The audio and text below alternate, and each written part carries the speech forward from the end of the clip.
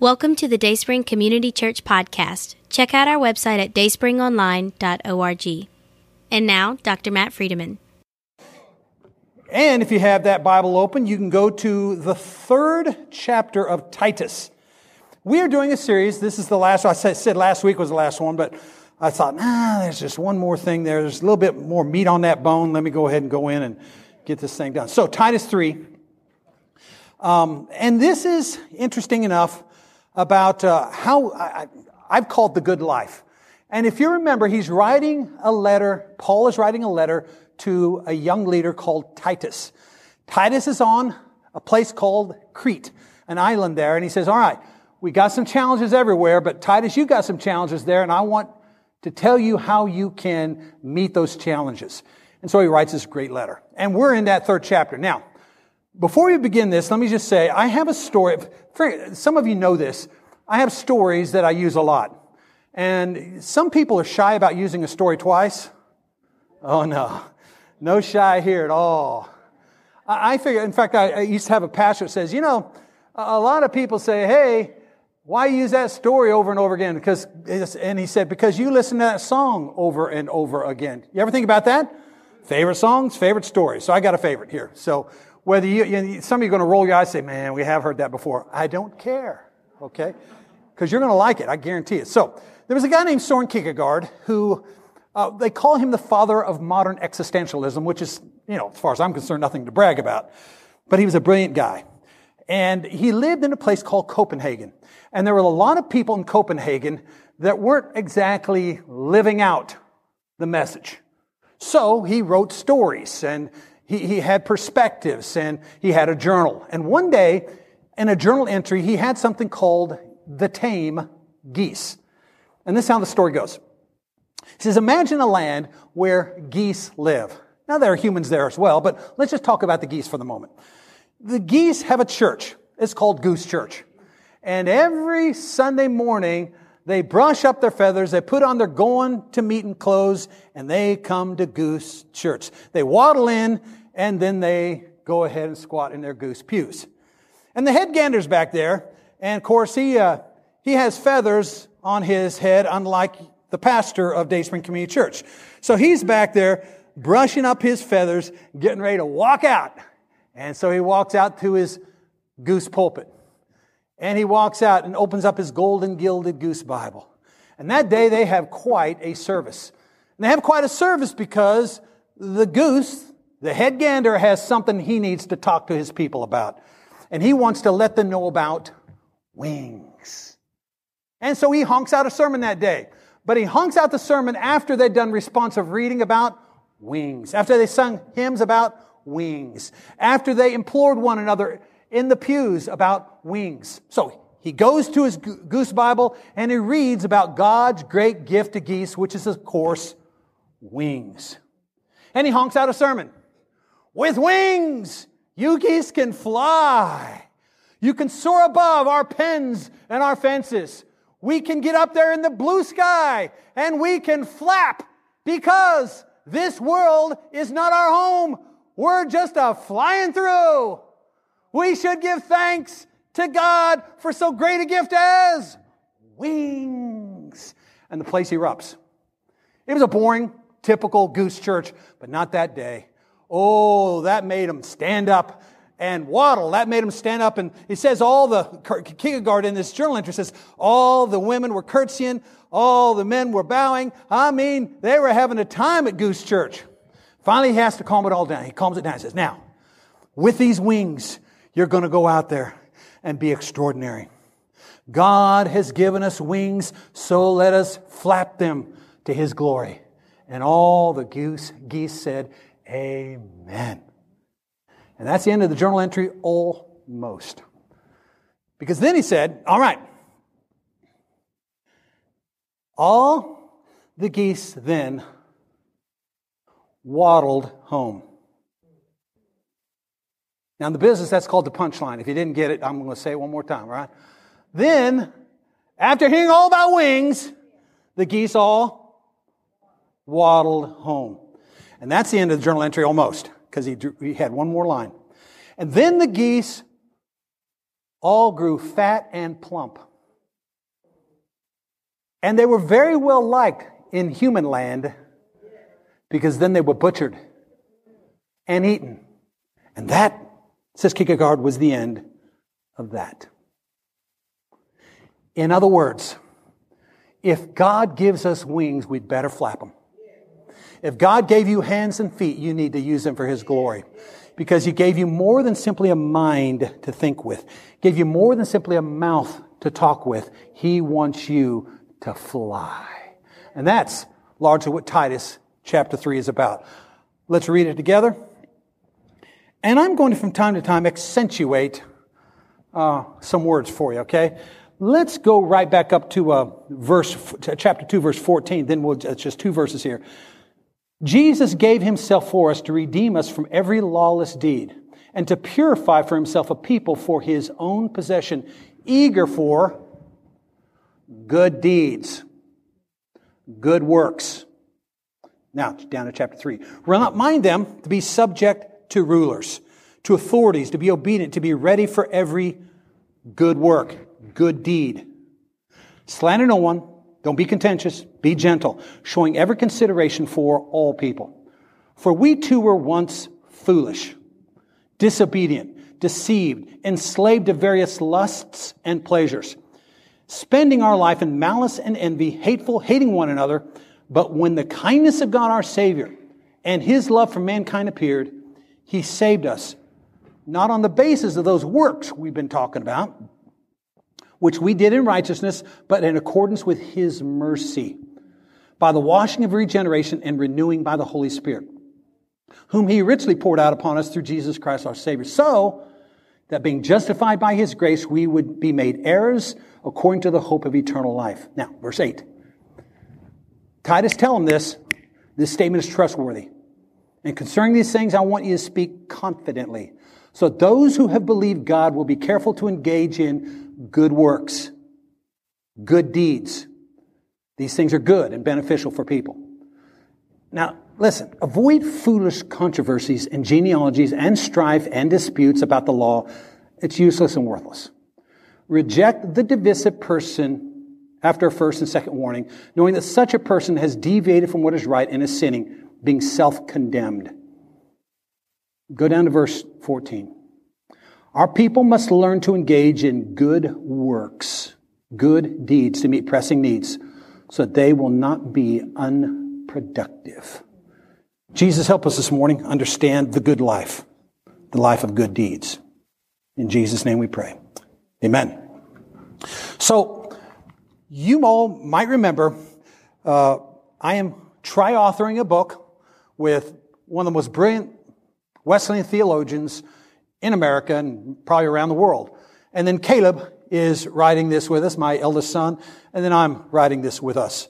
And the book comes out in July, and it's on the doctrine of good works. So I'd wrapped up this sermon series, didn't want to do anything else, but I thought, let me read the 3rd chapter here very carefully, and noticed good works, good deeds kept coming up. I thought, wait a minute, just wrote a book on it, maybe I ought to talk about it. So here we go. When you talk to the typical evangelical today, it's almost like we have declared war on good works. Oh, you can't be saved by good works, you know that, right?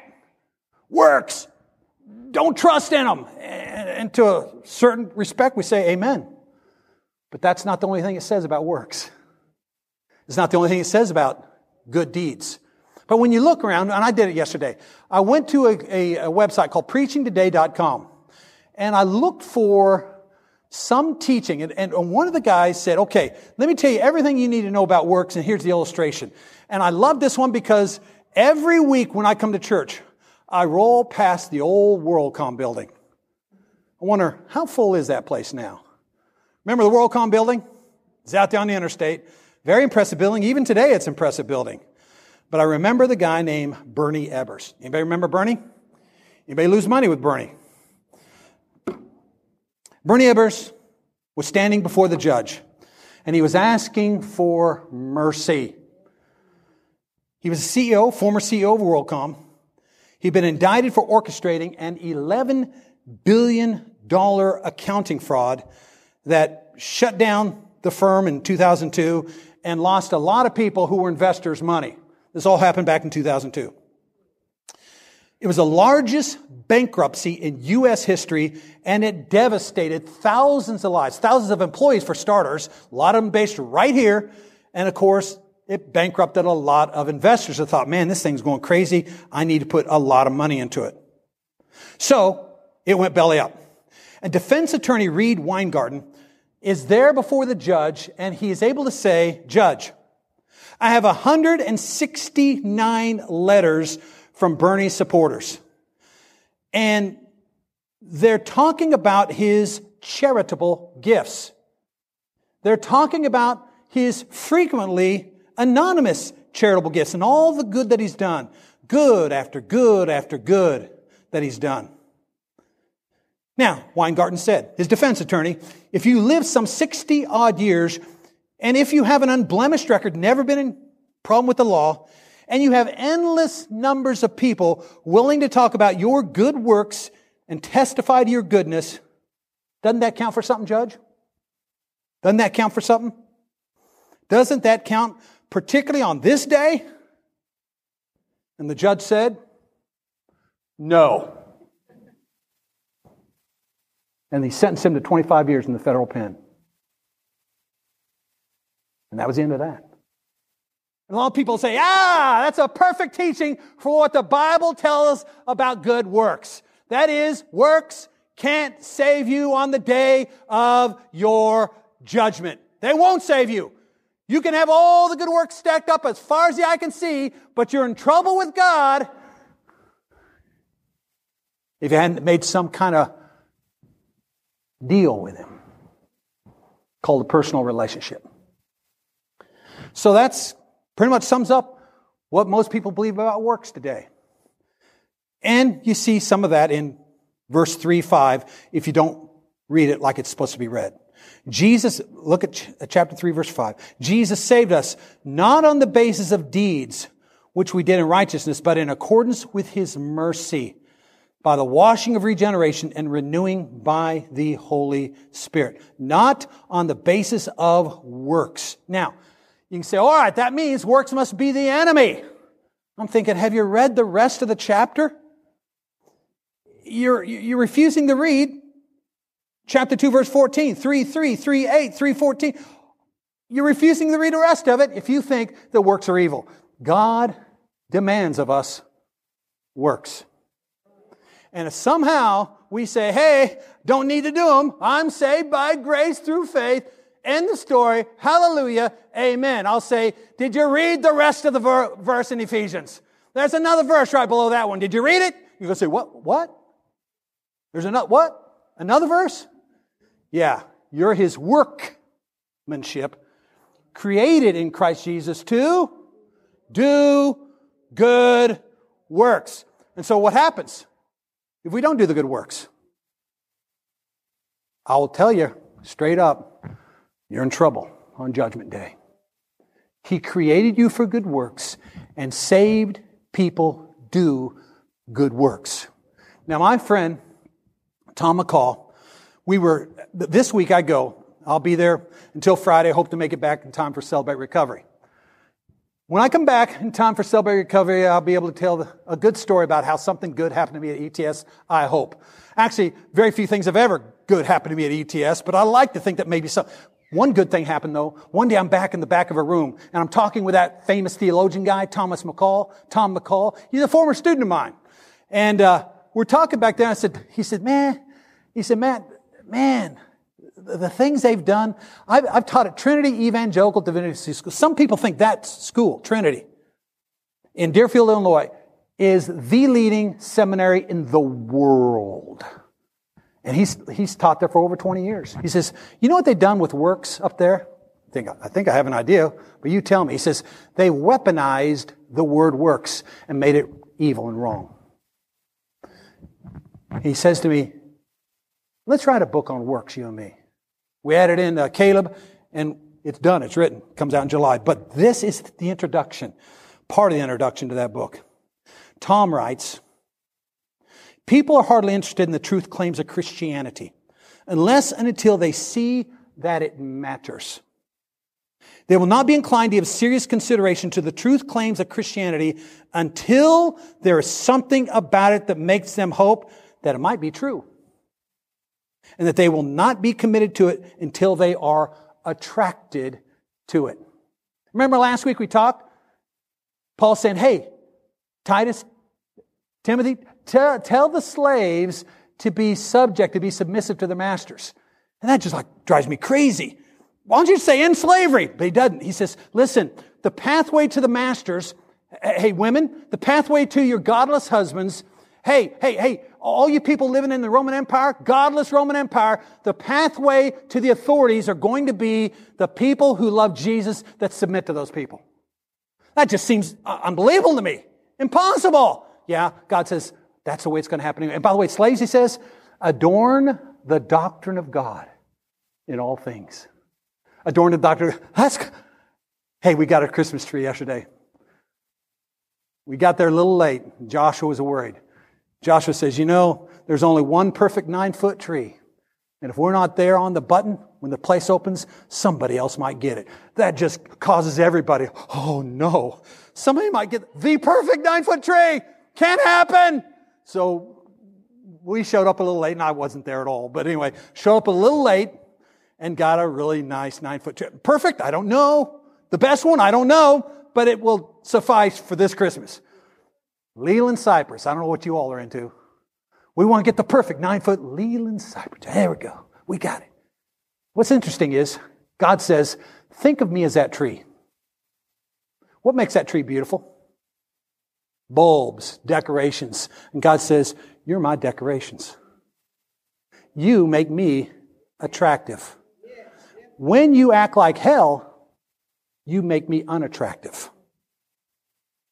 When you don't do good works, you make me unattractive. When you do good works humbly and gently and kindly and sweetly and for me, then you make me look good. And people want me because you adorn God well.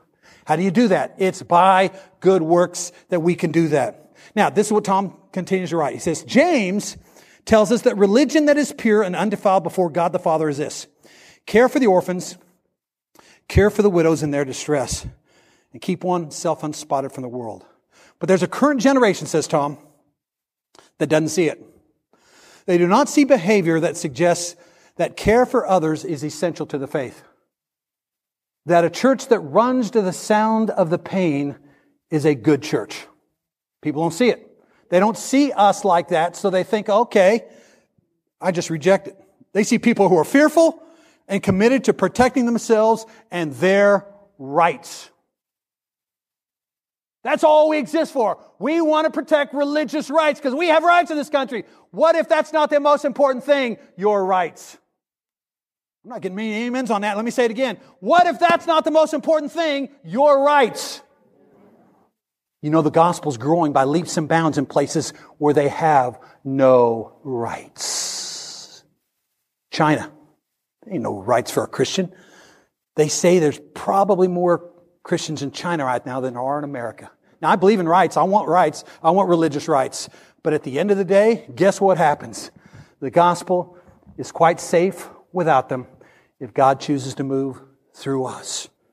And then he says this. They see leaders. They don't see us poured out to people who need us. They see leaders of organizations who appear obsessed with status and craving for political power. They see a message of salvation that is strictly about what happens after they are dead.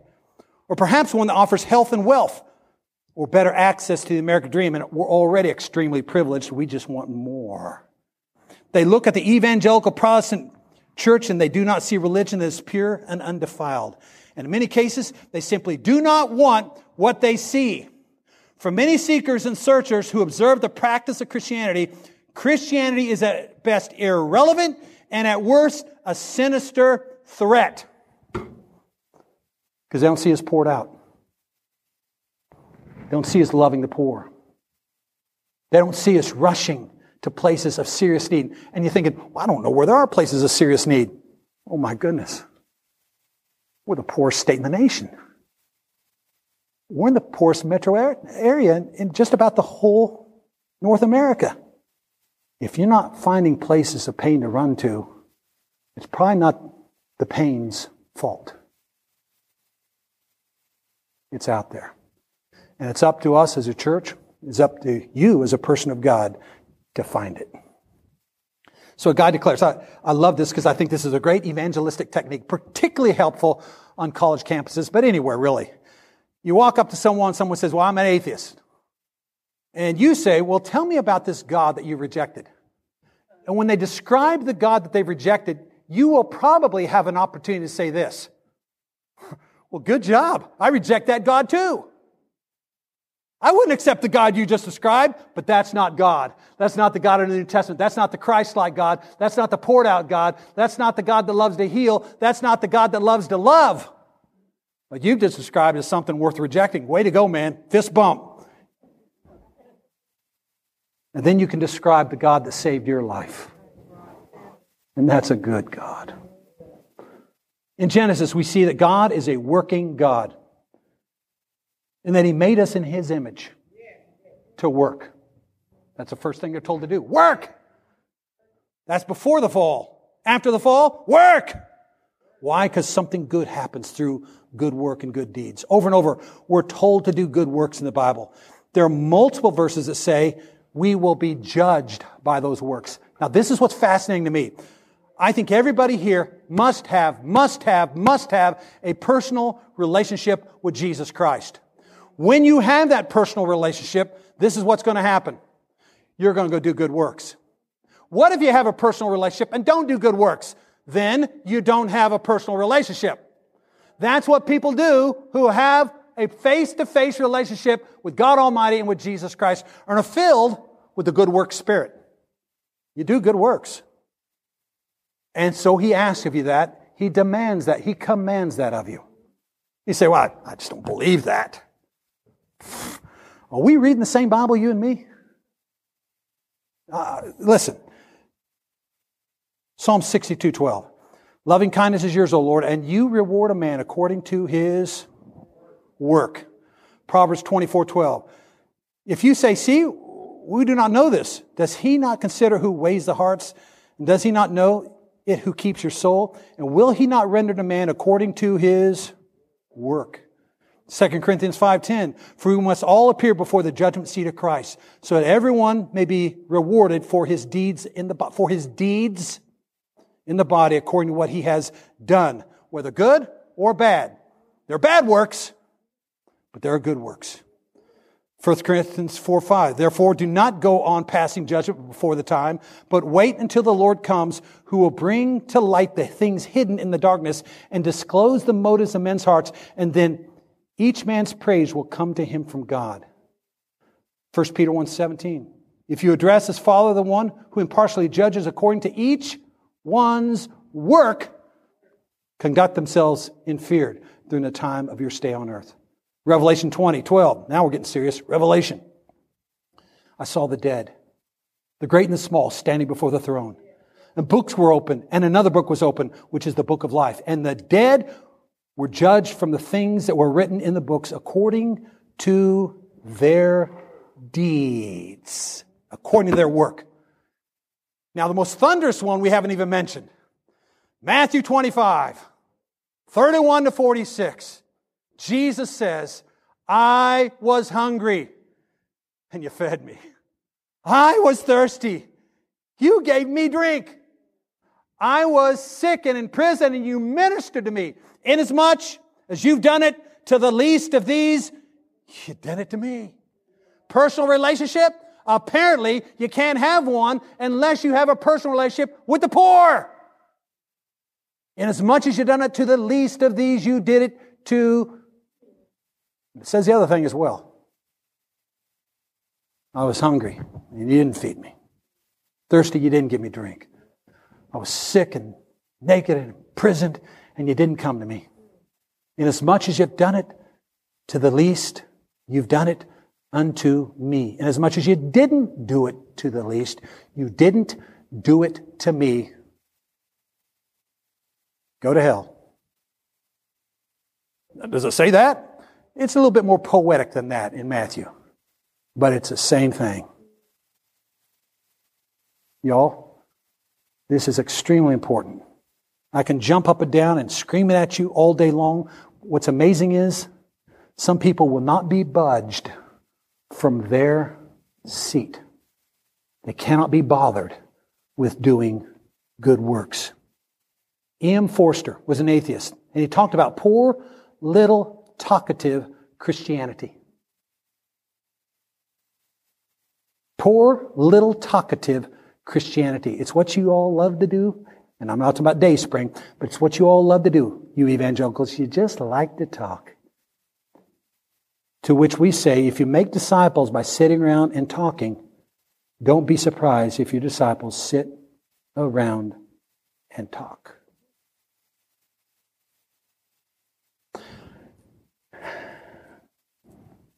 Everyone agrees. We've done the survey. It doesn't matter if you're Calvinist, if you're Catholic, if you're Wesleyan, if you're Presbyterian, if you're Methodist, if you're it doesn't matter. Everywhere you go, what you read will be this. Works flow from a saved life. If you have no work, it's pretty obvious you're not saved. We're not talking about Thanksgiving coming up, let's go buy a turkey. We're not talking about Christmas comes up, let's do some that's an angel tree thing. Right, we're going to have some angel tree things out there. Oh, we're kind to the poor. We do one of these once a year. God wants you to meet Him daily, weekly, monthly. He wants you to be regularly involved. What you do at Thanksgiving and Christmas, that's great. Fine. Thank you for participating. But at the end of the day, He wants you regularly involved in the works of mercy. Because He was. See, I don't think you can have a personal relationship with Jesus. Right? He says, follow me. Come be with me. Or where does He go when He says that? He goes to the poor. He goes to the sick. He goes to the lame. He goes to the fringes of His culture. No one else wants to go out there. Jesus says, whatever, come with me. That's where we're going. So one question.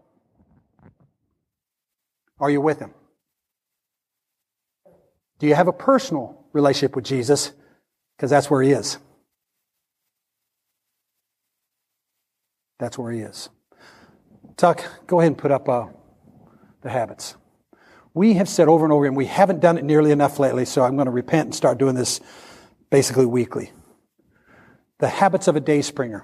What you'll notice here are two categories of things, although they don't come across as categories, we'll tell you, but I'd like for us to read this. These are our habits. These are both works of piety and works of mercy. So can we read these together, Dayspring? Habits of a Dayspring. Number one is daily, personal, and spousal prayer. Okay, let's just do better on that. Anybody here believe in prayer? Good, because we have ample opportunities, particularly next weekend, to do this prayer thing. We're going to have a Sunday night thing. We're going to have a Saturday morning thing. We want you to be, but personal prayer. Every day you need to be waking up and praying to Almighty God, sitting down, going somewhere, walking back and forth, something where you're setting aside time to pray. So let's read this again. Number one habit of a Dayspringer is daily, personal, and spousal prayer. Number two, Bible study, daily time in the Word of God. Number three, small groups, weekly involvement in community discipleship. Giving a tithe of our income to the ministry of Dayspring. Ministry, using our spiritual gifts in at least one internal and one external ministry. And missions, to share our faith with our friends, relatives, associates, and neighbors, and to the ends of the earth. Now, we don't categorize these this way. Nonetheless, we believe in two categories of works, and we have to have both of them. Number one are works of piety. Works of piety are that, we already read them. Prayer, Scripture. We're going to be in church on a regular basis. We're going to be in small groups. We're going to be in discipleship groups. We're going to memorize Scripture. We're going to fast. That's not mentioned up there. But fasting has always been an important work of piety. And the Lord's Supper, which we take together monthly. I want to be about these works of piety. But that's not enough. There's also works of mercy, which include things for Dayspring like this. Pro-life activity, prison ministry, nursing home visitation, evangelism, Bible clubs, literacy training, Celebrate Recovery, and other things that we do. Those are works of mercy. And we set those up here at Dayspring because Jesus wants us to follow Him to these places. If we're unwilling to, wow. I just want you to feel like on the day of judgment, you can say, honestly, Pastor told me this. And we walk in and say, thank God for a church that believed in both works of piety and works of mercy. But for some horrific reason, and I know this isn't going to be the case, but let's just say, for some horrific reason, you're cast aside. In that moment, you'll say, well, I was told. I didn't really believe it, but I was told. I just want you, from the bottom of my heart, to hear it. The thing is, in the Old Testament, there's a word Shema. And it means hear, but it also means obey. To hear it is not enough. Just like to accept Jesus Christ as your Lord and Savior isn't enough. You've got to follow Him to places of serious need. You've got to follow Him to places where no one else wants to go, to do things no one else wants to do, to be the person no one else wants to be, because that's what Jesus asks of you. Now, everybody's willing to say, hey, works are something that come from a saved life. But I'll say something else to you. When you look historically at people that talk about works, and some of the Calvinists say this, it's not just that happens from a life that's saved, it can also cause salvation. I'm thinking, whoa, wait a minute, whoa. That's way beyond my categories of thinking right now. But that's not quite what they say. They don't say works straight up. It's the mercy that comes into your life through works. Remember that Titus 3:5 passage? Let's read it again. Jesus saved us not on the basis of deeds which we did in righteousness, but in accordance with His mercy that can come through those deeds. So let me tell you, when John Wesley was preaching, this is how he did it. There were 10, 15,000 people, sometimes 5,000, sometimes 500. But he would preach to thousands of people. Someone told me yesterday that they were actually present when Martin Luther King gave a speech in Jackson. So I couldn't hear him, but I saw him. Can you imagine preaching to 20,000 people? 10,500? Listen, we don't even try to do it here. When there's 8 of us, we want it mic'd up. Can you imagine preaching to 500, 5,000, 10,000 people and could be heard? Oh my goodness. So he'd go out there and he'd preach. Now I don't know why he did it this way, but he said, we're not having an altar call. They never did altar calls. And they said, if you want to receive Jesus as Lord and Savior, come down here. That's the Billy Graham way. That was the Charles Finney way. Most famous evangelists did it that way, not John Wesley. John Wesley would say, if you want to respond to this message, there's a group you can join this week. And they would join up with a group. And a group is a work of piety. And in that group, you would hear people confess their sins one to another, which is a work of piety. And in there, you would hear people talk about Bible study and how you need, mister, to start studying your Bible, which is a work of piety. And they talk about how you need to pray to this God of the Bible, which is a work of piety. And so over and over, you would hear about these works of piety, and then they'd finally say, hey, and by the way, we're all getting together this weekend. We're going to go help that situation over there, which was a work of mercy. And so through these works, what John Wesley hoped was this, that God would work through those works mercifully, that you'd finally want to say, hey, I think God's knocking on my door. I want to receive Him. But they didn't do it at the preaching event. They did it through the small group and the works of piety and the works of mercy. Then you receive Him. And then you know what John Wesley said? Now, if you want to maintain that salvation, you're saved, right? Yeah, brother, I feel saved. God has worked in my life. God has moved on me. I'm saved. Great. You want to keep that salvation? I think so. Then pray. Read your scripture. Take the Lord's Supper. Fast. Everything the Bible tells you to do that thing. And, by the way, do that regular work of mercy. You will be able to maintain your salvation if you let God's mercy and His grace flow through those works into your life. And go on now to entire sanctification. And entire sanctification was simply this. You got to live with Jesus a while to find out how deep of a sin problem you really have. And you finally come to the recognition, I want it all. I want to lay it all on the line for Jesus. And He moves you to lay it on the line. Because the group is saying, go on now. Go on and make this thing entire. Make this thing all. Make this thing complete. Make this thing perfect. And finally, they'd say, God's going to move on you here pretty quick. It might be some months, it might be a year and a half, it might be two, but eventually God would move on your life as you're doing the works of piety and the works of mercy, and pretty soon you were all the way in entire sanctification. Then they said, okay, you want to maintain that entire sanctification, that fullness of the Spirit, you want to maintain that? And of course you said, yeah, I'm living the abundant life. It's better now than it's ever been. Yes, I want that.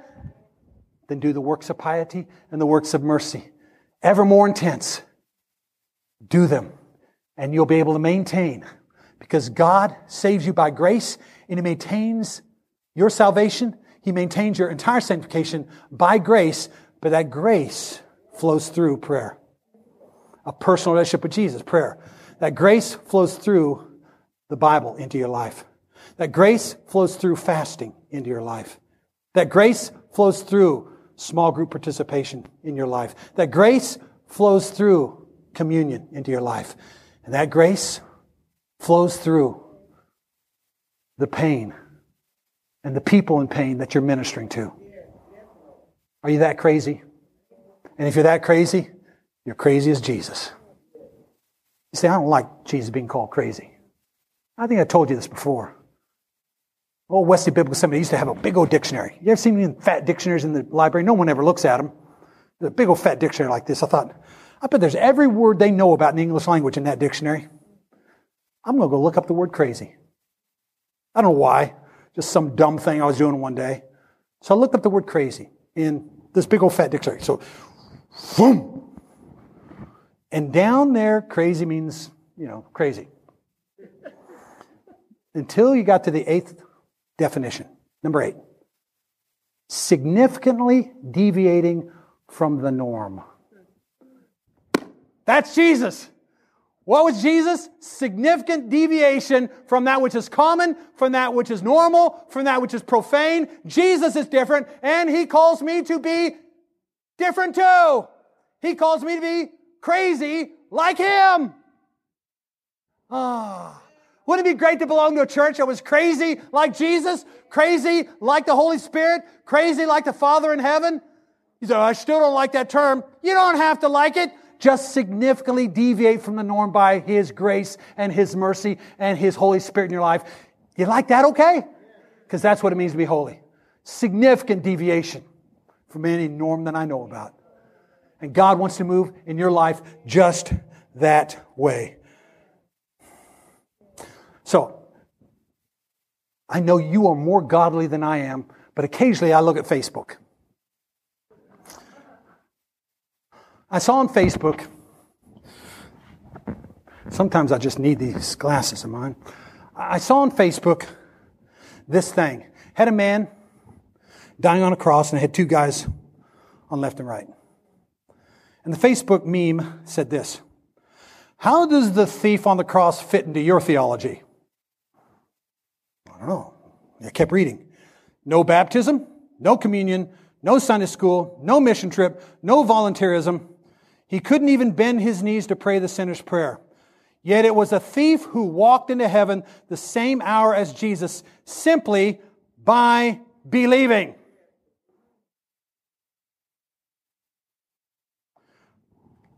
So David just told me to think about it. I think I will, David. Let me look at the account. So what? Luke 23. One of the criminals who were hanged there was hurling abuse at him. Hey, aren't you the Christ? For crying out loud, save yourself. And by the way, save us.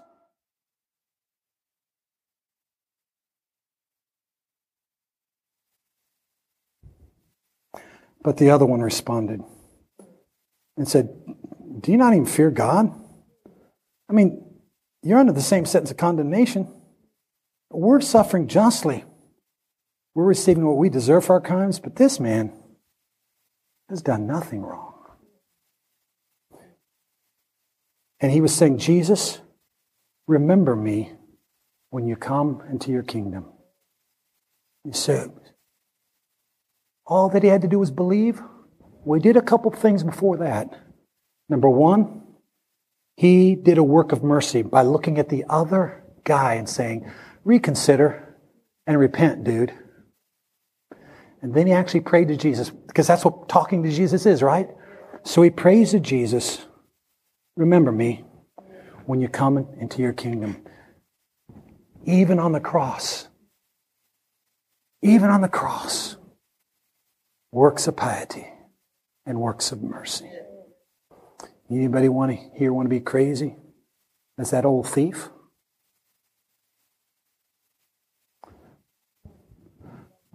Now, my hero, E. Stanley Jones. This is it. There's one more thing here.